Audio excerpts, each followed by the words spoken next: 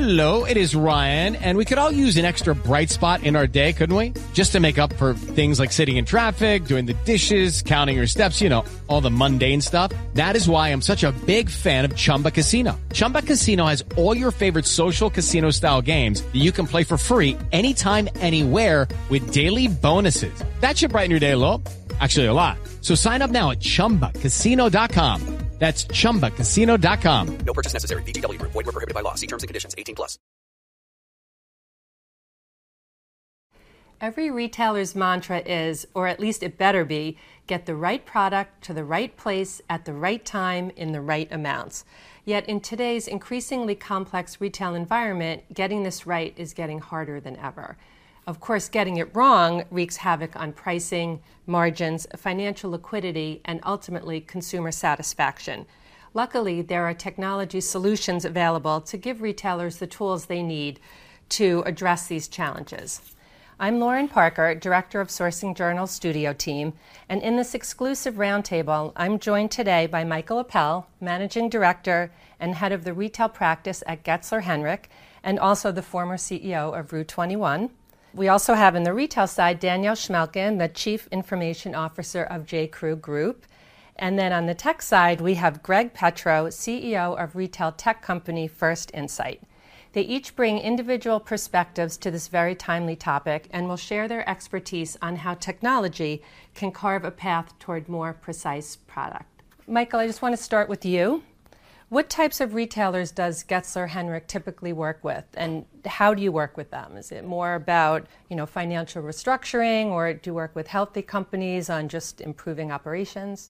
Well, Getzler Henrich works with retail companies up to $1 billion, and our focus has always been on the middle market historically.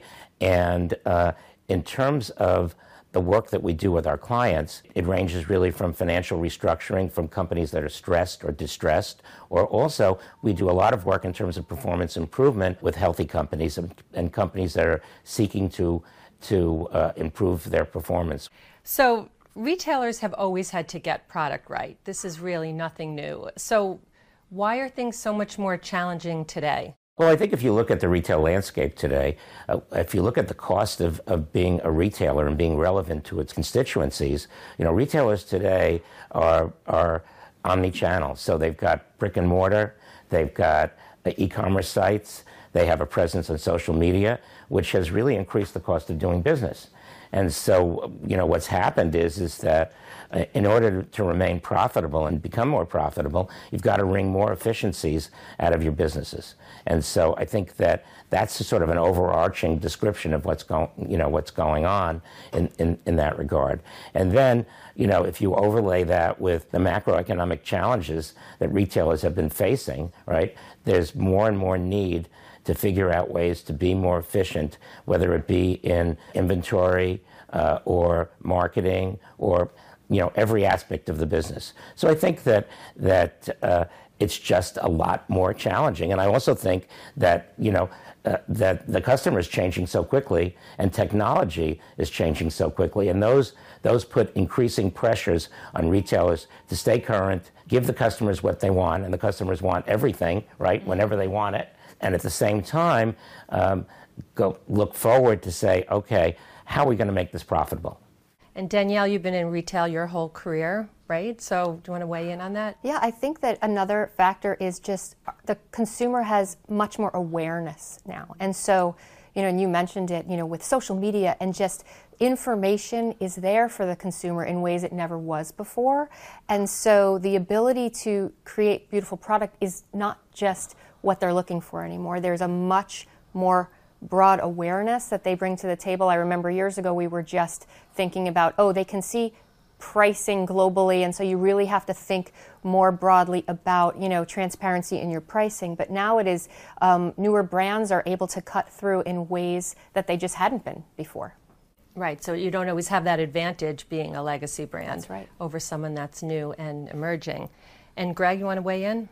Well, I think we touched on a lot of topics and areas that there are challenges, obviously, but one is the consumer behavior and the consumer action and reaction. The idea is that they're constantly changing, but in a way that's been enabled socially for them to engage, but also to view information, as Danielle talked about, globally, instantly, and then make decisions based upon that. So one thought process that I think has been overlooked over a period of time is how fragmented the consumer is today.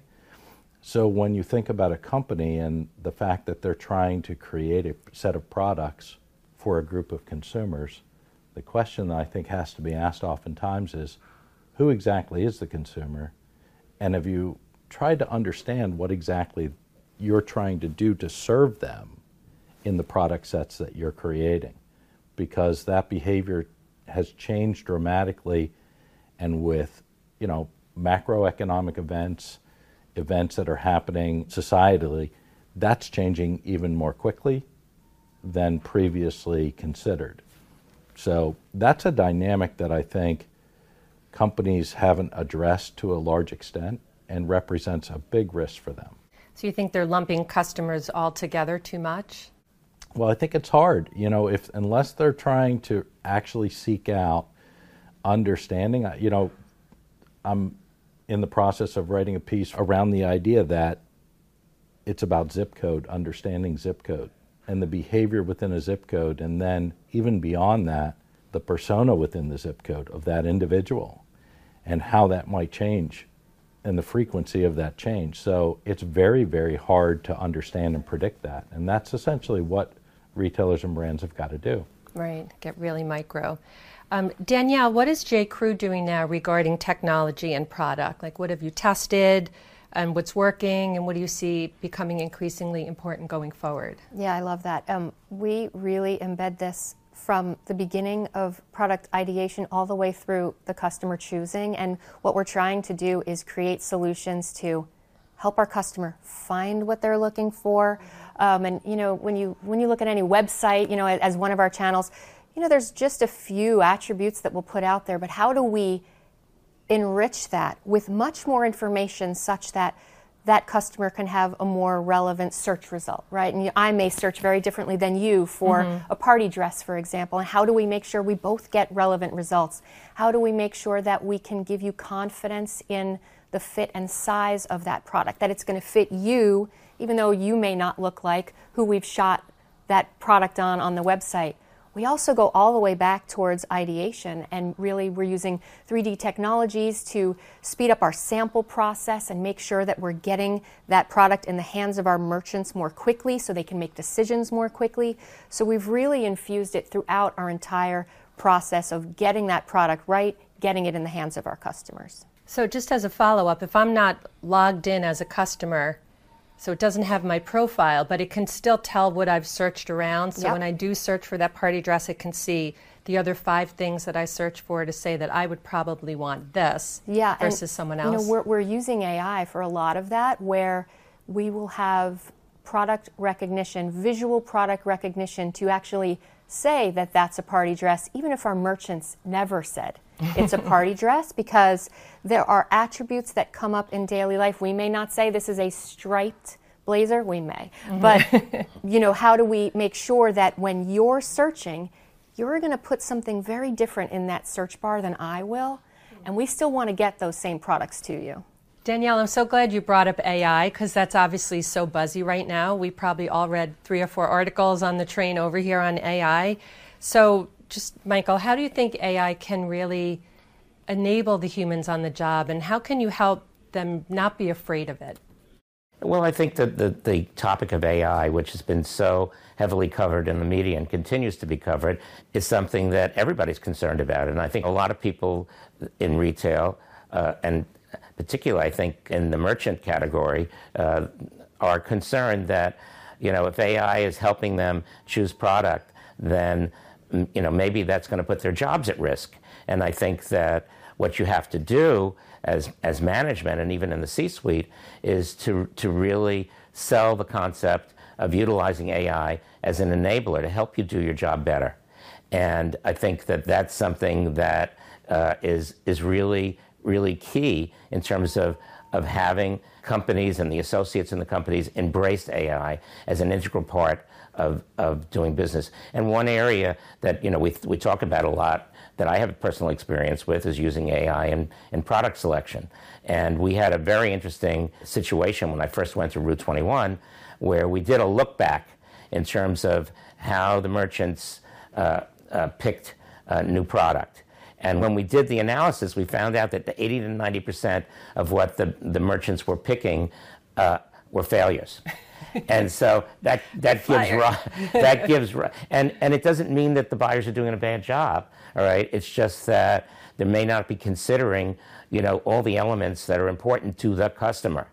And so we were able to use AI very successfully in helping the merchants do two things. One is do a better job of picking new product, and also do a much better job of not buying product that wouldn't have sold.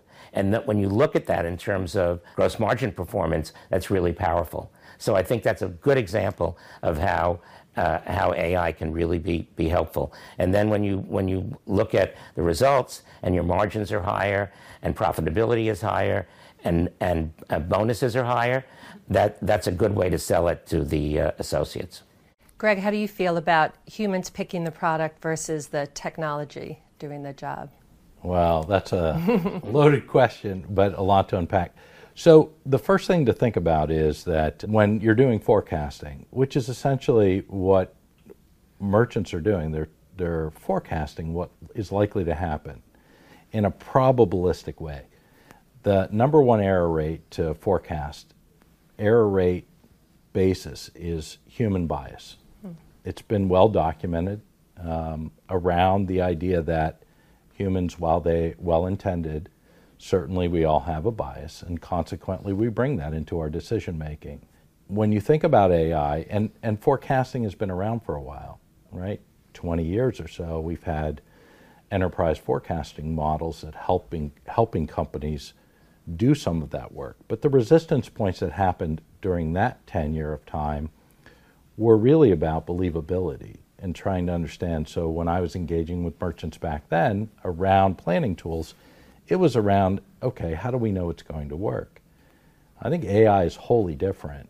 First, I would correlate it or relate it to examples of e-commerce, smartphones, technology that's been transformative, not sort of all the buzziness of other things that are coming to the market. AI is truly one of the big building blocks that you're not going to be able to ignore. So the idea that an organization or an individual can just simply try to ignore it and think it's going to go away or I can continue to do my job, I think that would be a huge mistake. I think there's got to be a receptivity in our industry to at least learn and understand, because, it's interesting, I'm reflecting back on an experience called human computational modeling, and it means when a human and a computer work together, the best outcome happens. This was proven in Vegas, actually, Las Vegas, in a series of contests where it was man or person versus machine, and then they combined them and they used it in universities. And what they found was exactly that. When a human engages the use of computational modeling, which is the strength of technology, let it go through all the analysis, do the heavy lifting so that you can elevate your thinking, strategy, that's where you actually unlock a lot of power. And I think explaining that and educating folks in the industry around that is going to be hopefully the transformative moment, as opposed to trying to prove it, because it's already been done. The proof is there. The question is whether or not people are going to engage it and be successful at organizations. And I think it comes down to, retail is obviously an art and a science. So you have the human element and then you have the computational element. Now, Michael, you've been in retail a long time. You've had an impressive career. You still do. And historically, retail was always run by what we called the merchant kings and queens. You had these pickers that we spoke about. And now finance and planning are always playing such an integral part in driving strategy and statistics. Do you think it's gone too far in the other direction to like a numbers game? Well, I mean, if you look at certain results of certain companies that have been run, financially over the last 10 years, one might say that. And I think, like everything else, it's a question of balance. Mm-hmm. The best run retailers have strong teams, and there's a great balance between merchandising, planning, marketing, the CIO, who's integral to what's happening today. All right. So you need it all, and it's got to be balanced properly. And to some extent too, the board can play a role in that as well, in terms of making sure that you have the right balance in that regard. And where is the CEO in all this? Is the CEO involved as much as they should be, or do you think these things are left to other departments? Well, I think it depends on the company. Mm-hmm. All right. I mean, I think that a CEO that's going to be successful today needs to be conversant with all these areas. You're not going to do the job of your CIO or your CFO, or if you have someone in data analytics, et cetera. But you need to be conversant with it, and you need to understand what needs to be done, and also what you're going to invest in, right? Mm-hmm. What your CapEx is going to be in terms of that. And so I think that if the CEO isn't, all right, that person needs to be, because they're going to be left behind in the dust. Right. At J.Crew, Danielle, how do you make sure that the departments are integrated so things aren't operating in silos where they're not speaking to each other? I think it comes down to, we all really understand what are the goals of the company. And I tell my team all the time, and I've said this at every company I've worked for, I'm here to sell jeans and cashmere. I just bring my skill set to that, and my team's not here to code. We code to sell jeans and cashmere, right? Mm-hmm. And so we understand the bottom line is we have to sell more jeans, and so what are we doing to make sure that we're part of that? I think within J.Crew, most of our groups really think that way, and so it is starting from goals that the whole company shares in how we think about, for each of our brands, what are we trying to achieve this year. Then, of course, each department goes back and they have their specific roles that they play to get there. But I don't think anyone really loses sight of the fact that we're here to sell chinos. That's kind of a common thread that we can pull throughout the company. The name of this roundtable is Getting Product Right with Technology, and there's an adage, drowning in data, starving for information, because obviously just because you have access to all this data doesn't mean you know how to decipher it. It doesn't mean you know how to apply it. Greg, do you see this as the biggest challenge for retailers today? I think it's certainly one of them, right? There's an enormous amount of data. Mm-hmm. Sifting through it and developing an actionable tactic to the information that you understand is very, very difficult. Why? Because it can lead you in a lot of different directions. So I think first and foremost, organizations have to have a very strong strategy and point of view at the C-suite level about what their objective is, and then they need to work tirelessly to collect information and formulate it and structure it in a way that helps inform that decision in a completely objective manner. And what I mean by that is, even sales data, historical sales data, has a tint to it. Mm-hmm. Because once you formulate your point of view and you execute that, you've sort of predisposed yourself to what you didn't choose to do. And so you miss an opportunity. Mm-hmm. And all of that leads you to a point of view of, did you optimize the outcome? So organizations in retail are very simple in my mind.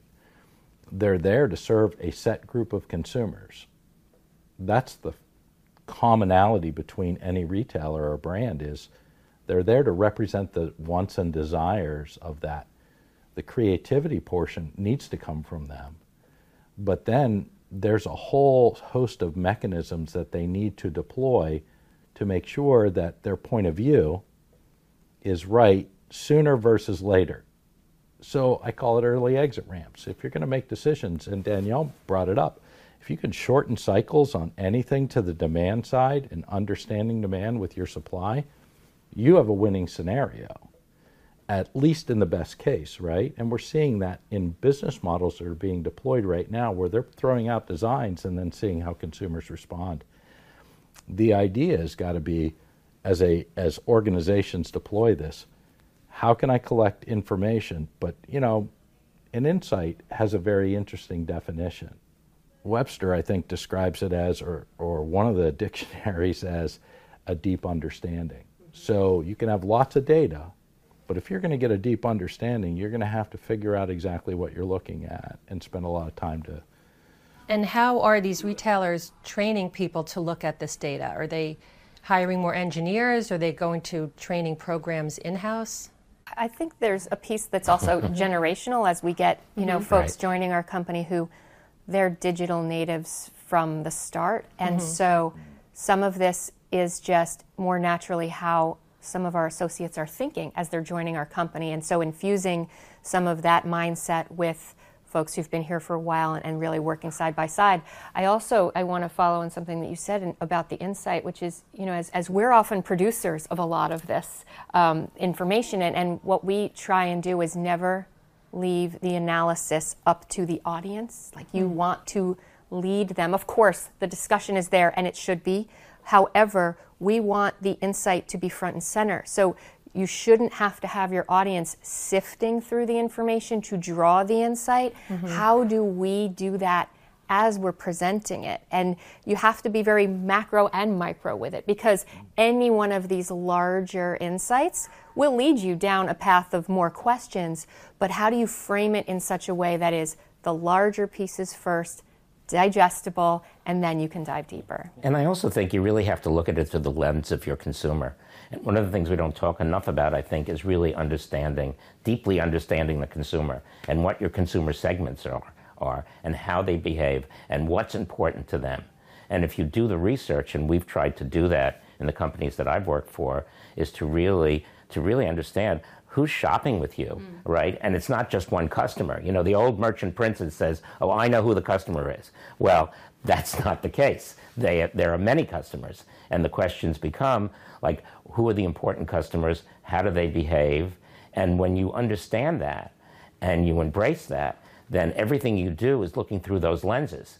And I think it makes it a lot more logical in terms of decisions that you make. And I think that the proliferation of data makes it more difficult. But if you still have that overarching understanding of who your customer is, then you can get there. And that's something that is a little bit old school, but yet at the same time, the research is so much more advanced today than it was before. I so agree, and I think the proliferation of data it's everywhere, and we now have the technology to harness it and say, we can actually design things for a segment of one. We don't want to do that all the time. It's probably not a segment of one, but if we want to, the technology is there. So how do we become more thoughtful around what are those journeys? And I may be one customer one day, and then a different time in the season, I'm a very different customer. And how do you see those signals? Because I'm telling you a lot by how I browse our channels, by how I may show up in the store, by how I may react to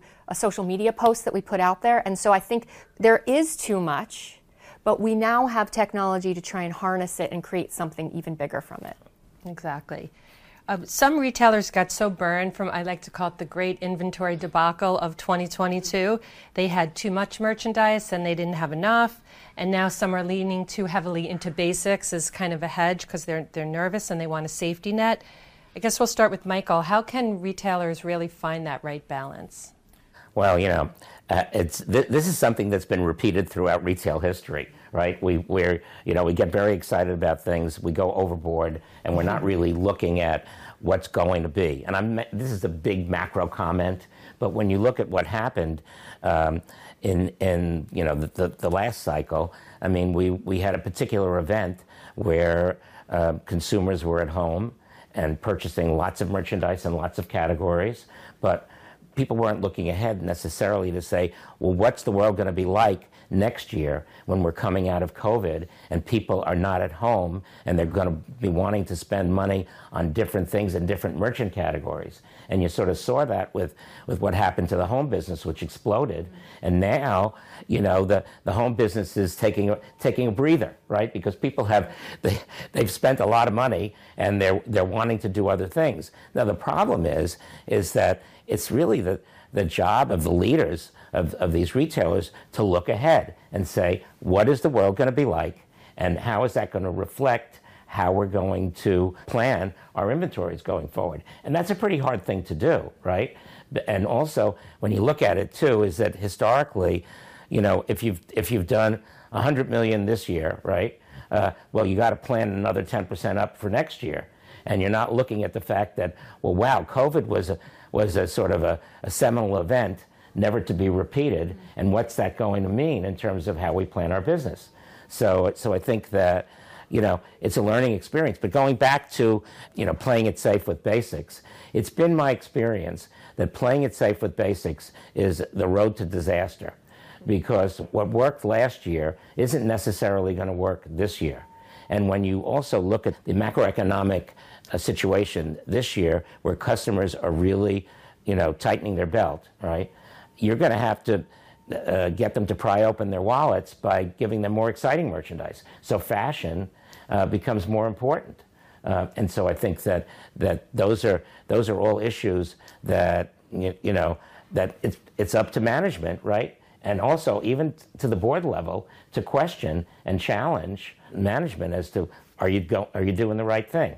And so, and I'm sure you guys have something to say about that. Yeah, I love what you say about basics, because I think it's not that simple. Basics aren't really that basic, because I know I'm going to want another white T-shirt this summer, but it's definitely not the white T-shirt that I bought last summer. Mm-hmm. And so how are we evolving that concept of basics, even though we treat it very different than our fashion? And so basics in and of itself is constantly moving, constantly. Forecasting is very difficult, obviously. And when you look at history, there's not a whole lot of new mathematical models around how companies can forecast. So when you start to think about the strategic plan, the first question in a very provocative way I ask C-suite members when I meet with them is, number one, how are you planning your business, mm-hmm. and why? So if it's a cyclical downturn for general merchandise, apparel, why are you planning up? And the answer is likely, well, the market's not going to respond well if we plan down. But the reality is you're going to experience it. So simple things like, what's a good product, right? A good product is one that sells well, that carries high margin, that has a velocity, sell-through rates, all those kind of metrics that we think about. Well, you could take a great product and kill it by just buying too much, right? Or over-planning your business. Right. Uberous. So again, I go back to the simple idea of it's a difficult thing to forecast, but here's the idea. Just like when you think about the stock market, when you start to step back from it and lens out, macroeconomically, you can recognize what human behavior is. You can also collect information. There are tools that will allow you to collect information so that you can more better understand what your consumer segment is thinking about at that particular time, and then have a, for lack of a better term, an educated discussion internally about whether your thoughts of what you're planning to do are likely to occur. Because at the end of the day, I find that's the largest disconnect, is what you want to have happen and what is likely to happen can be vastly different. And you may even know it in advance, but you still go headlong into the idea of, let's do that. And that kind of decision making happens all the time in our lives, right? Where we make decisions, both personally and professionally, that we know are bad for us. Yeah, we know are bad for us. You just can't get out of your own way. Exactly. And I think, unfortunately, when you're running an organization, you have a responsibility to thousands of people, mm-hmm. to take the data that you may not like. And what I say to people is buckle up, because if you're going to ask consumers, they're going to give you input. and you may not like the information, and then you've got to Danielle's point, if you give them the information, I think you do need to be prescriptive to executives, right? You can't let them find their way. Here's what the data shows, and oftentimes they don't like it. But I think Michael and I were talking about an example he went through, where at the end of the day, though, that's what has to be done. Talking about forecasting, Sourcing Journal had done a survey, and very interestingly, we found that 54% of retailers are still planning future buys using historical data. And is year-over-year data even valid today when the consumer is changing so fast? And why are retailers so smitten with the past as they have to look to the future? Okay. Well, I think that, historical data provides retailers with context. And I think context is very important. And let's face it, I mean, most retailers are going to still have the same merchandise categories from one year to the next. The question is going to be whether or not how much you invest in those categories and whether or not you're going to move resources from one category to the next. And, what do retailers see as the future? What's next year going to bring? And in the fashion business, that's really important. Because categories that were strong last year, with fashion trends changing, can be quite different in the next year. So I think that, and that's part of what we do as retailers, right?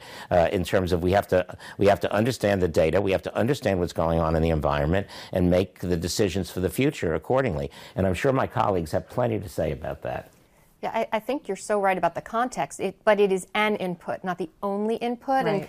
And I even go back to the changes that we all went through during COVID, and what categories we leaned into and worked really well, and what categories we really lessened. And think of men's suiting, and that on purpose went really down, and we thought about that. And as we saw folks going back into the office, we really were thoughtful about, okay, well, what should the category mix be? Of course, historical data is a piece of it, but it is just one piece. We have to be able to adapt with that knowledge that both the planners and the merchants bring to it. I would add a couple of things, a couple of thoughts. Number one, 2 dimensions on a product side or on a company success side. The product change, newness, and pricing. Those 2 dimensions, as it relates to using history to forecast, really is like kind of baking a cake. Right? You have these forecasts that come in with history, to Michael's point, and give you context, the framework. And then you've got to add in components. Danielle talked about different data feeds, and created blended forecasts that's different for that situation, for that product. It may be newer product in that category. And you have the context of, if consumers aren't spending as much in general merchandise, you may have to engineer the product for a lower price, regardless of how much you want your price to be set, if the consumer's not willing to pay for it. So I think there are dimensions that you've got to be able to blend together and model to come to a conclusion. The second piece of this is, we all want to get comfortable again post-COVID. I can't tell you the number of times I've talked to folks and they say, it's going to go back to the way it was.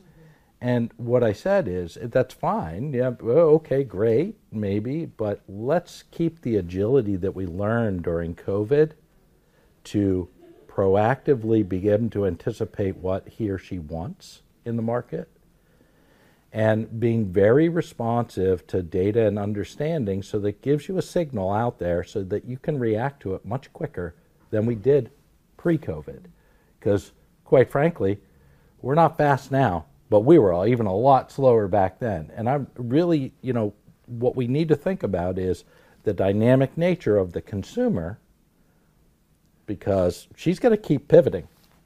And you can't control that. What you can control is having the tools and the attitude that this is something I want to do. And it's really, really hard, especially when I talk to CEOs who are kind of burned out from constant whipsawing their organizations to react to the consumer. But I love what you said, it's the tools and the attitude.